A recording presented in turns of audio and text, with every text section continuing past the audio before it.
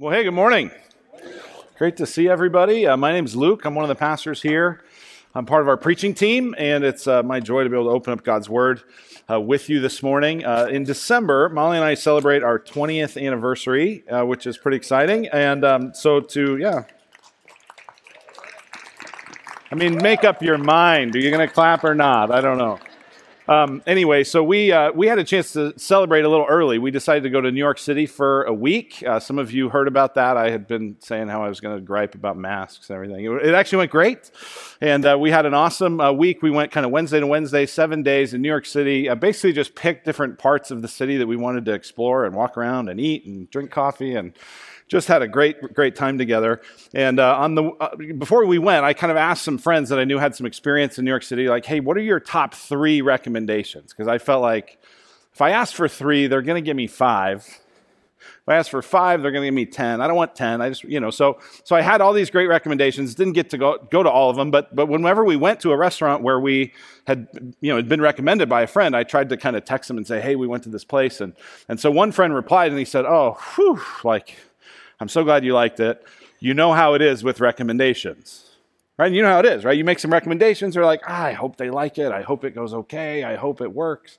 And I think a lot of the time when we read the scriptures or when we listen to Jesus, whether we're a follower of Jesus or we're just kind of kicking the tires on him, we tend to imagine that what Jesus is saying is just recommendations. Maybe try this, maybe don't. Maybe it'll work, maybe it won't. It's just a recommendation, it's a suggestion, it's an idea. You could do this, right? And leave your Yelp review on what Jesus has to say, right? Kind of a thumbs up, thumbs down, But the reality is, especially in this passage of Scripture here in the Gospel of John, Jesus is not giving recommendations, he's giving promises. He's giving promises. He's talking to his disciples the night before he is going to go to the cross. He's about to be crucified. He's about to be buried. He's about to rise. He's about to ascend to the right hand of the Father. And he's talking to his disciples and he's preparing them. They are troubled. They are distressed. They don't totally understand what's going on. But as he begins to talk and they begin to kind of connect the dots in some ways, they realize this is going to get tough. And in the midst of that trouble, in the midst of that difficulty, Jesus doesn't offer them recommendations. He offers promises. And so this Bible is written, especially this portion is written to describe how disciples ought to live in a world with trouble. And in the midst of that world, God doesn't give us recommendations, he gives us promises. And these are not just promises about the future, though there's plenty of promises about the future in the Bible. But in this particular section, Jesus is giving us promises for right now. Look at verse 27. If you have your Bible, look at chapter 14, verse 27. Jesus says this, "Peace I leave with you. My peace I give to you. Not as the world gives, do I give to you. Let not your hearts be troubled, neither let them be afraid." In the midst of a troubling, difficult, upsetting kind of moment, Jesus says, hey, peace I'm leaving with you. My peace I give to you. Isn't it interesting that he repeats it? It's like, hey, you really need to understand this. And then he says this, "Not as the world gives, do I give to you." How does the world give peace? Right, here we are in this time of trouble. Here we are in this time of chaos. Here we are in this time of uncertainty. And we start looking for peace. And if you look around the world, you can find some peace. There is a kind of peace that the rest of the world gives you apart from Jesus. But what's it like? It's temporary. It's real short-lived. Right, you can get a drink. You can get a whole bottle of drinks. You can take a pill. You can shop your way into some peace. You can pursue a certain kind of relationship. You can just sort of lose yourself online or on Netflix, right? There's ways to find peace. Like if you can't find even moments of peace, you are really looking in the wrong places. You can find some peace. The problem with the world's peace is it's short-lived. It's temporary. The other thing about the world's peace is it's always earned. It's always earned. I sort of notice this when you kind of think about all the self-help stuff that's out there. And it's not just in books. It's all over Instagram, right? Here's the life you could have. You could be healthy. You could be happy. You could be emotionally healthy. You could be mentally in a good place.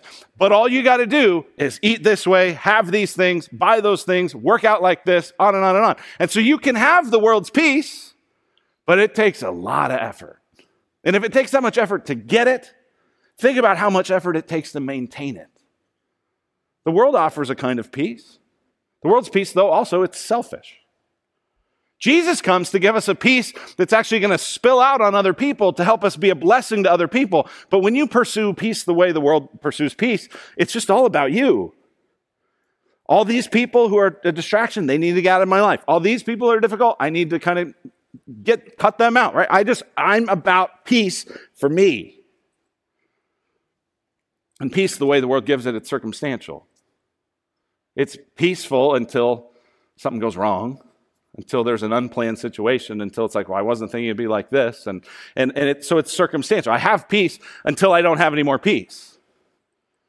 And Jesus says, I'm trying to give you peace, and there's a way the world gives peace, but I have something that's better for you. And so he says at the end of verse 27, let not your hearts be troubled, neither let them be afraid. What if our trouble and our fear,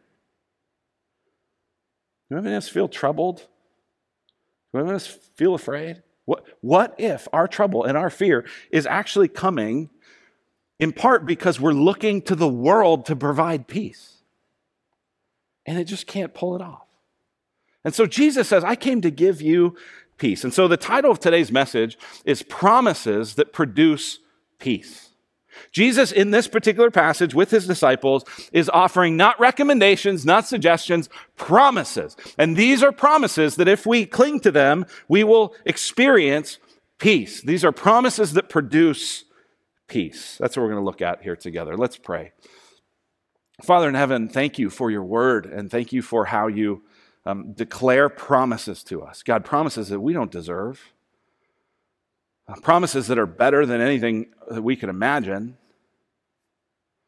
God, help us to hear them, help us to receive them. And God, I pray that you would give us peace through these promises, that you would allow us to not feel so troubled, to not feel so anxious, to not feel so on edge. God, would you give us rest? Would you give us peace? Thank you for your word. Speak to us, God. Amen. Now, before we get into these specific promises, I think it's important to say this, is that these promises are for people who love Jesus. Jesus said in John chapter 14, verse 6, he said, I am the way and the truth and the life. No one comes to the Father but through me. So in other words, if you're going to experience the way, the truth, and the life that Jesus gives, it has to come through Jesus. So if you're going to try to have the peace Jesus gives apart from Jesus, well, it just doesn't make sense. But in this text specifically, it says that these are for those who love him. Look at verse 15. If you love me, you will keep my commandments. Verse 23, Jesus answered him, if anyone loves me, he will keep my word, and my Father will love him, and we will come to him and make our home with him. These are contingent on us loving Jesus, right? These are promises for those who love Christ. Do you love him? Now listen, if you don't love him, he still loves you. And he's still pursuing you. But if you love him, I want you to be encouraged, and I want you to take comfort today from these promises that produce peace. Well, what are they? There's three of them. Here's the first one. If you love Jesus, first, you will start living the way you were meant to live, obeying his commandments. If you love Jesus, you will start living the way you were meant to, the way you were created to. It's interesting in the Gospel of John. You know, John is a follower of Jesus. He's a close friend of Jesus. Some people would even suggest, theologians would argue that John might be Jesus' closest friend. And so he's writing this account of Jesus' life so that we would trust him and love him and believe in him. And at the very beginning, if you go to John chapter 1, what you see is that John starts with creation. And he says Jesus was actually the creator. Here's what it says in John chapter 1, verse 3. All things were made through him. And without him was not anything made that was made. In him was life, and the life was the light of men. In other words, here's what he's saying. He's saying there is a way of creation that is good and that is right and that is beautiful, that is light, that is life. This is how we were made. We were made by Jesus to walk in the light, to experience the life with God. But very quickly, we resist. And so just a few verses later, in John chapter 1, verse 9, it says this: the true light, which gives light to everyone, was coming into the world. He was in the world, and the world was made through him, yet the world did not know him. He came to his own, and his own people did not receive him. So here's what John's saying throughout this whole book. He's saying, there is this way of life. There is this way of light. There is this way of joy. There is this way of peace. And we have turned away from it. We've turned away from the light. We have loved the darkness rather than the light because our deeds are evil. And as a result, we experience all sorts of brokenness. Somebody has said it this way: if you live against the grain of creation, don't be surprised when your life is filled with splinters. And this is how we feel. Our hearts are just filled with splinters. Our minds, our lives, it's splinters because we're going against the grain of creation. God made us to walk with him and to trust him and to love one another and to be generous and to be kind and to be patient and to be self-controlled and to be all these. And we go against that. Our lives are filled with splinters. Right? When God says don't to something, what he means is don't hurt yourself. There's a way I've made you. There's a way I know you. I want you to live in the grain of creation. And so Jesus has come to show a better way, a way of love and of sacrifice and of blessing. And so if you love him, here's the good news today: you will obey him. You will keep his commandments and you will follow his way. Now, this doesn't mean you'll do it perfectly, but it does mean you'll do it increasingly. Look at chapter 14, verse 15. If you love me, you will keep my commandments. Isn't that interesting? He doesn't say, if you love me, you should, you could, you might. No, you will. If you love me, you will keep my commandments. Verse 23, Jesus said, if anyone loves me, he will keep my word, and my Father will love him, and we will come to him and make our home with him. Whoever does not love me does not keep my words. So if you love him, you will keep his commands. This is a promise. This is a promise that over time you will become more and more like Jesus. You will become more and more who God created you to be. More and more alive. More and more filled with joy. More and more filled with peace. Even in the midst of trouble, even in the midst of stress, you will become more like you were made to be. Now, what about this connection between love and obedience? If you love me, you will keep my commandments. Well, just think about this for a moment. What do you get if you have love but not obedience? If we love God but we don't obey him, what do we get? Well, it's just kind of sentimentalism, right? And think about this in any relationship, right? Some of you are parents, some of you are grandparents, some of you are in marriage relationships, some of you just have close friends, good friends. And there's times in those relationships where you say, hey, I really need you to do this. Right? If you go to your kids, you're like, hey, I really need you to clean your room. You need to clean your room. And they're like, Daddy, I love you. No. You're like, we have a problem here, right? Like, you're saying you love me. It doesn't feel like it because you're not doing what I'm asking you to do, right? I'm not asking you to do something crazy.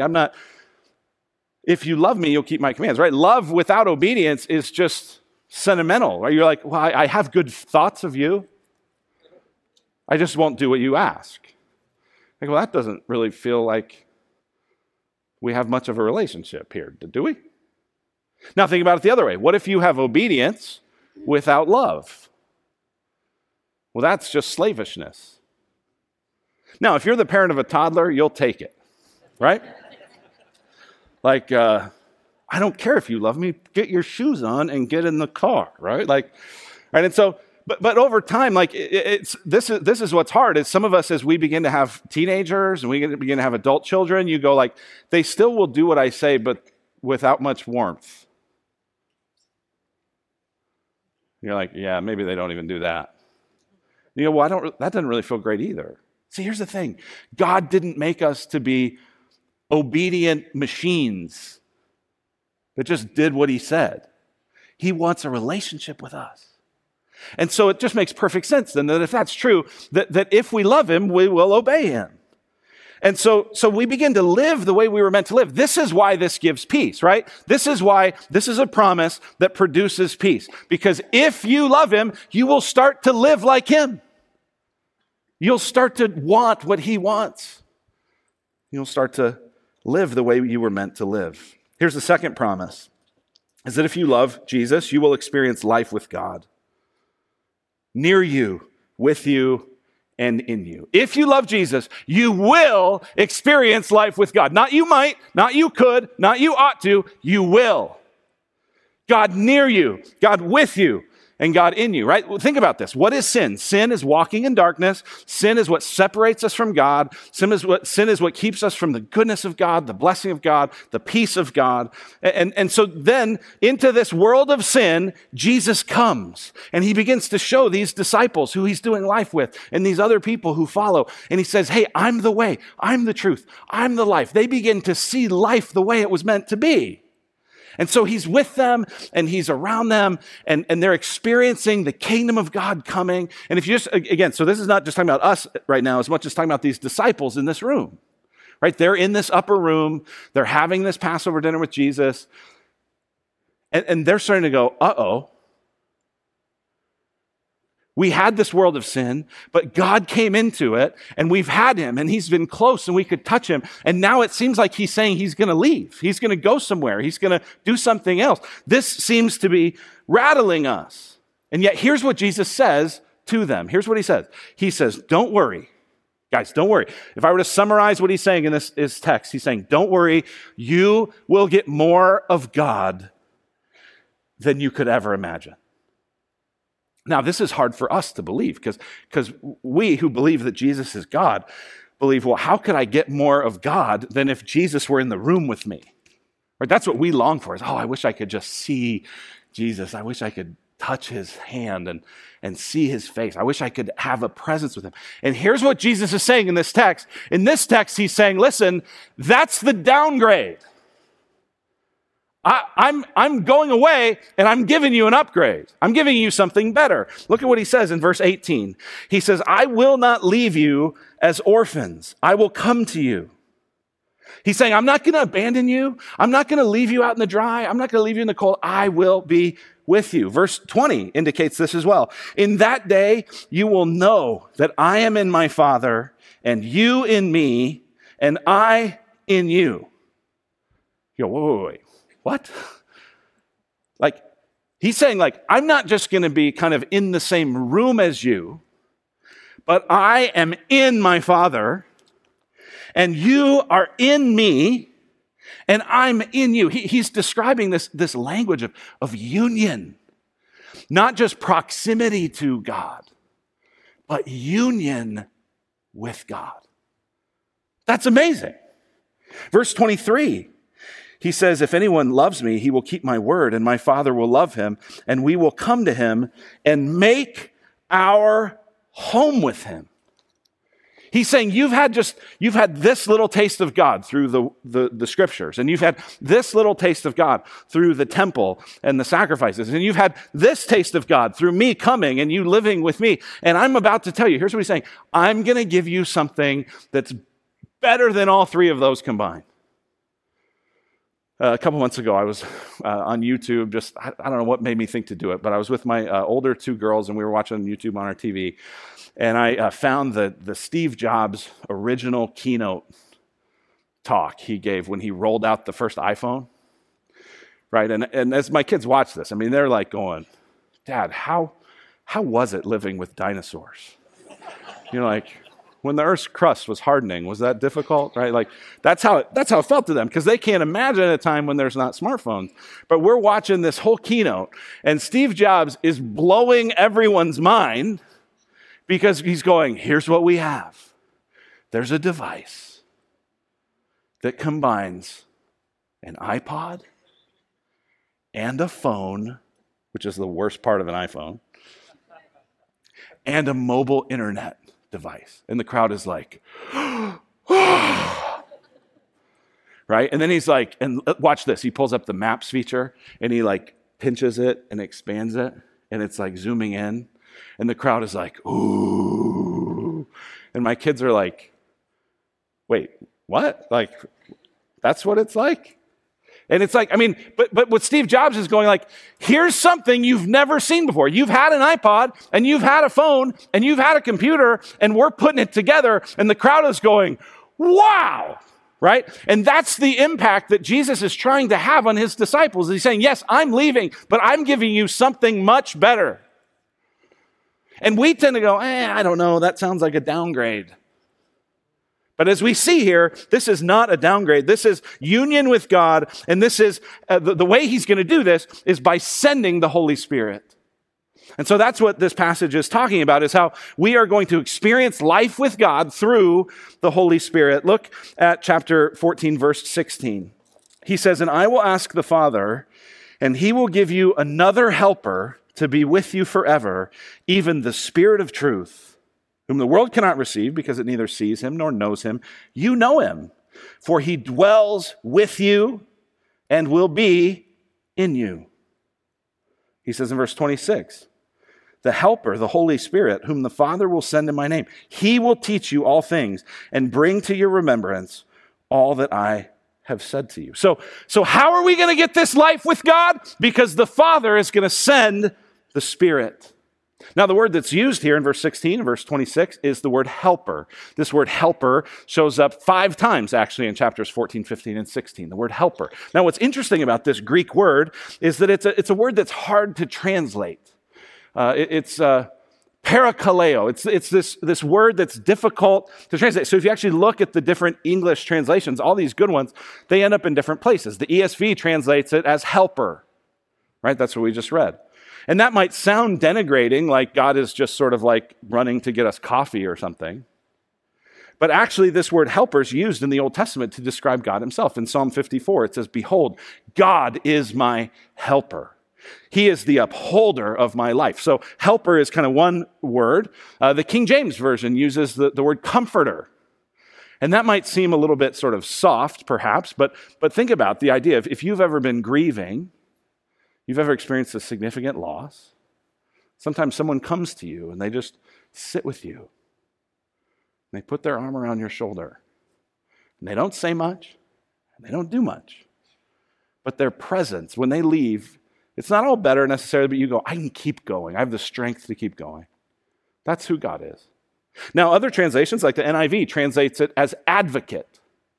And that makes sense because the secular Greek use of this Greek word described these legal assistants, these kind of advocates who would plead your case, almost kind of a lawyer who pleads on your behalf. And so if you kind of put these things together, think about this. Some of you have gone through the process of trying to adopt. And I think this language of adoption is very relevant to this passage. In verse 18, Jesus says, I will not leave you as orphans.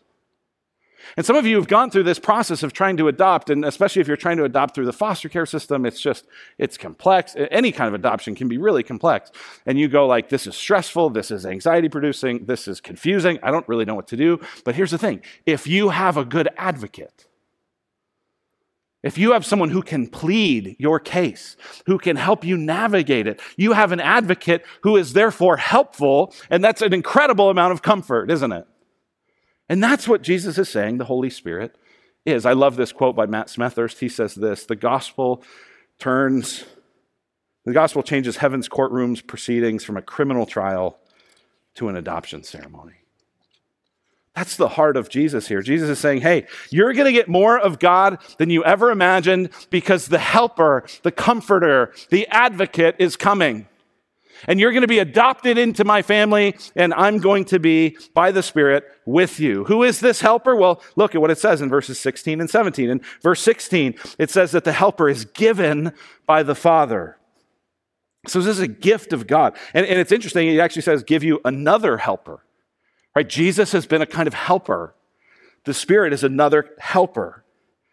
The Spirit, this helper, is with you forever, it says in verse 16.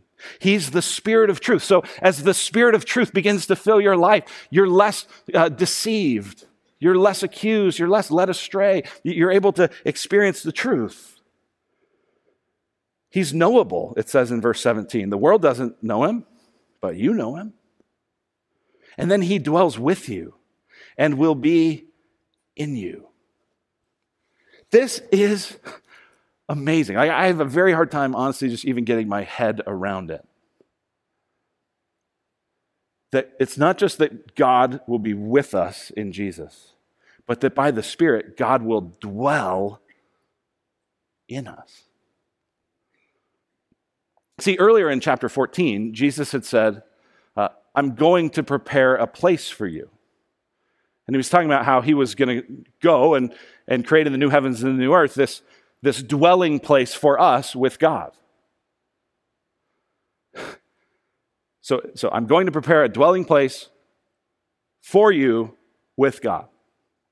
But now, he's saying not only that, I'm going to create a dwelling place in you with God. This is a whole new kind of a thing. A couple weeks ago, I think last week, Seth up here when he was preaching, he mentioned that they had just moved. And so a couple weeks ago, I was part of the group of folks that helped them move into their new house. And it's nice when you're done helping someone else move because it's their problem now, right? And we helped them move, and there's just boxes everywhere, and there's stuff everywhere. And you're like going, this is going to turn out pretty good, but it's mostly kind of a mess right now. Well, I was back there Friday night. And Seth and Taylor have Taylorized the house. It was warm and beautiful and comfortable. Pictures are on the wall and blankets laid out over the couch. There's these little nooks and comfortable spots to sit. The lighting all looks great. See, here's the thing. When God comes into our lives, when he awakens us by his Spirit, when he loves us and we respond with love for him, right? He's in us, he owns us, but we're kind of a mess. There's a lot of boxes to unpack. There's a lot of things to renovate. There's a lot of things to tweak. There's a lot of things that need a coat of paint. And here's the promise that gives peace, is that if Jesus makes his home in you by the Spirit, he's cleaning you up. He's preparing a little nook for the Spirit of God to dwell in. He's preparing in your heart a comfortable spot for God himself to enjoy. Now, it doesn't happen overnight, and it doesn't happen as fast as it happened in the Trout's house. It happens over the course of your whole life.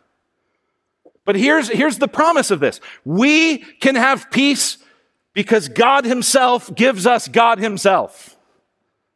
We can have peace because God himself gives us God himself. If God is far off, there's no peace. If God is even kind of close by, there's a little more peace. But if God is in us by the Spirit, there's an opportunity for peace. Peace that lasts, peace that isn't earned, peace that doesn't have to be held on to, peace that isn't temporary based on our circumstances, but a lasting, substantial peace that doesn't just fill our hearts with goodness, but that actually turns us outward and helps us to love other people. This is the offer. This is the promise for those who love Jesus.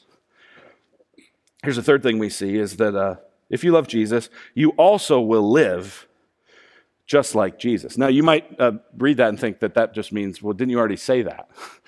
And in one hand, yes, I already did, right? If you love Jesus, you will keep his commands and live the way you were meant to do. And that way you're living just like Jesus. But that's not what I'm talking about here.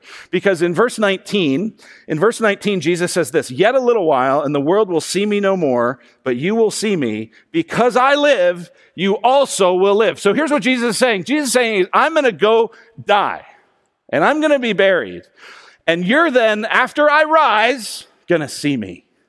The world's not going to see me. They're not going to experience me. And Jesus, when he shows up to his disciples. He shows up to his followers. But what this is saying is, just like Jesus lived after dying, you and I will live after dying. Jesus is going to die, but he will live. And so will we. My 5-year-old Hank, he's taking skating lessons. ice skating lessons. His cousins are all into hockey, and so they gave him a bunch of hand-me-down hockey gear.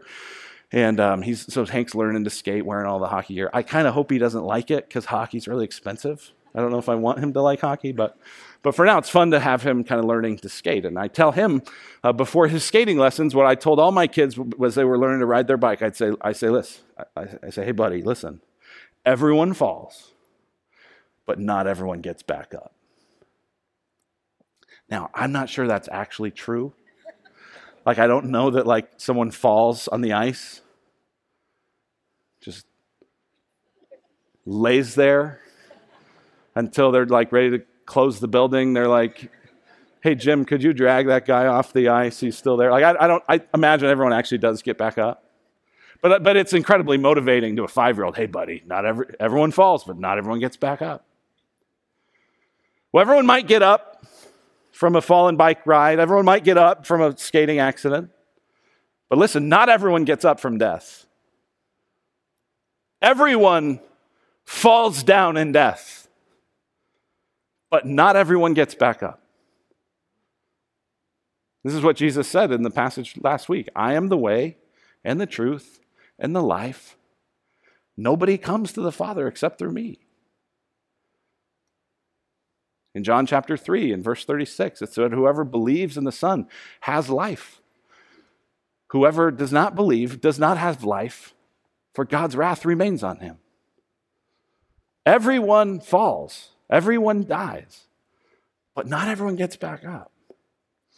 But if you love Jesus, you will live. Regardless of what you're facing, regardless of what you're experiencing, regardless of the pain, even right now. It's not the end of your story. It's not the final word. You will live. Are you suffering? You might suffer for a long time, but you will live. Are you depressed? Are you anxious? You might deal with that until the day you die, but after that day, you will live. Are you in debt? Are you up to your eyeballs in financial pressure? That doesn't have to be the end of the story, because you will live. Have you been divorced? Are the relationships in your life really painful and difficult? That's not the end of the story. You will live. Now, here's the reality. If we're going to follow Jesus, we are following Jesus into death. Right? Jesus said, if anyone would come after me, he must pick up his lazy boy recliner and... Oh, wait, that's not what he said. He said, if anyone would come after me, he must pick up his cross daily and follow me. So listen, if we follow Jesus, we follow Jesus into death. Even following Jesus, especially following Jesus into love, is choosing to follow him into death, dying to ourselves, dying to our comfort, dying to our desires. Maybe you're suffering. Maybe you're hurting. Has it ever occurred to you that that might be happening because you're following Jesus? But here's the good news. You might experience it in this life. You might not. But you will live. Because Jesus lives, we will live. You disappointed? Have you failed? Are you in pain? Are you struggling? Are you dying? It's not the end of the story. You will live. These are promises that produce peace. But they leave us, honestly, with a big final question, which is, do you love Jesus? Because these are promises for people who love Jesus. They're not universal promises, right? I think we've all kind of bought into a little bit of a, I don't know if it's an American thing or a Western thing or it's just a human thing. I don't know. But we kind of imagine that everyone who dies will see them again someday, or they're looking down on us. We imagine that happily. It's almost like we believe in salvation by death. But we don't believe in salvation by death. We believe in salvation by grace through faith in Jesus. So the question is, if you're going to experience living the way you were meant to live, if you're going to experience God coming in and dwelling with you, if you're going to experience the promise that no matter what you face in this life, you will live again, then the question is, do you love Jesus? And isn't love such a personal word? Right? He doesn't say, if you respect me. He doesn't say, if you admire me. He doesn't say, if you acknowledge me. He doesn't say, even here, if you believe in me. Now, there's lots of other places where he does say, if you believe in me. Right? Believe and love in Jesus' mind are often the same thing. But here specifically, he says, if you love me. And that's hard, isn't it? Because love is a vulnerable word. Love is a personal word. I can respect you. I can admire you. I can even, to some degree, be in awe of you from a distance.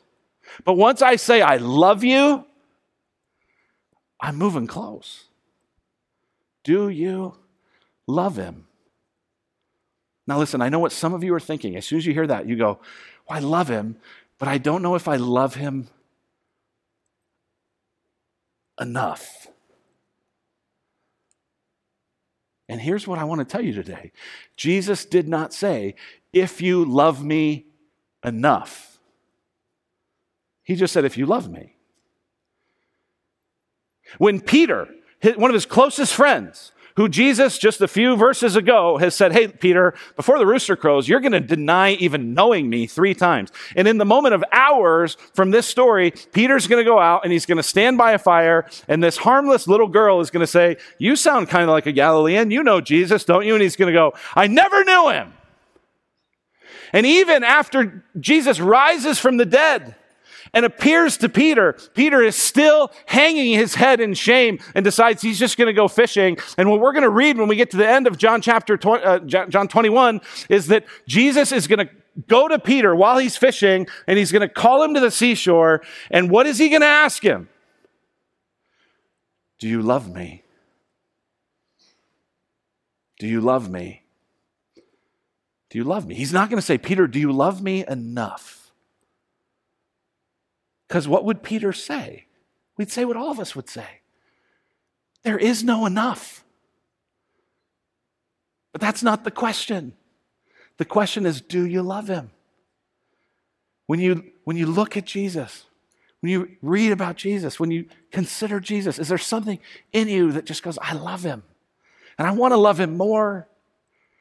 But it's not even, right here, it's not even about the quantity. It's about, is it there?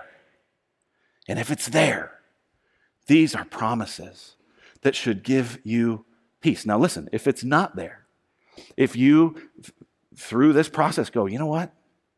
I admire Jesus. I'm intrigued by Jesus. I think he's really smart. I'm really amazed by him. I don't think I love him. Then what the Lord has just given you is the gift of seeing things as they are.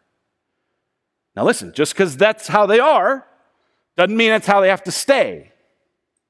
But you've been given the gift of clarity. You've been given the gift of sobriety. You've been given the gift of actually seeing things, right? The scriptures tell us, test yourself to see if you're in the faith. And if you realize, you know what, I admire Jesus, I think he's really neat, but I don't love him, then this is your opportunity to begin to pray, Lord, help me to love you. Lord, help me to see who you really are. Because when you see Jesus as he really is, your heart will begin to soften and you will love him, and these promises will be yours. Do you love him? Listen, he loves you. He loves you so much that he's coming near, that God himself is giving you God himself. This is how much he loves you. And this is why we celebrate and rejoice in who he is. Let's pray. Father, now we come to you and we're thankful for these promises. God, we're thankful that you love us, and we really do love you. God, we want to love you more, but we're thankful that that's not really what it's about, that you just want us to love you. So God, help us to love you most. Help us to love you first. Help us to love you centrally in everything. And God, thank you for these promises. Thank you that we don't have to earn them. Thanks that we don't have to try to keep them. Thank you that you are faithful. And we pray in Jesus' strong name. Amen.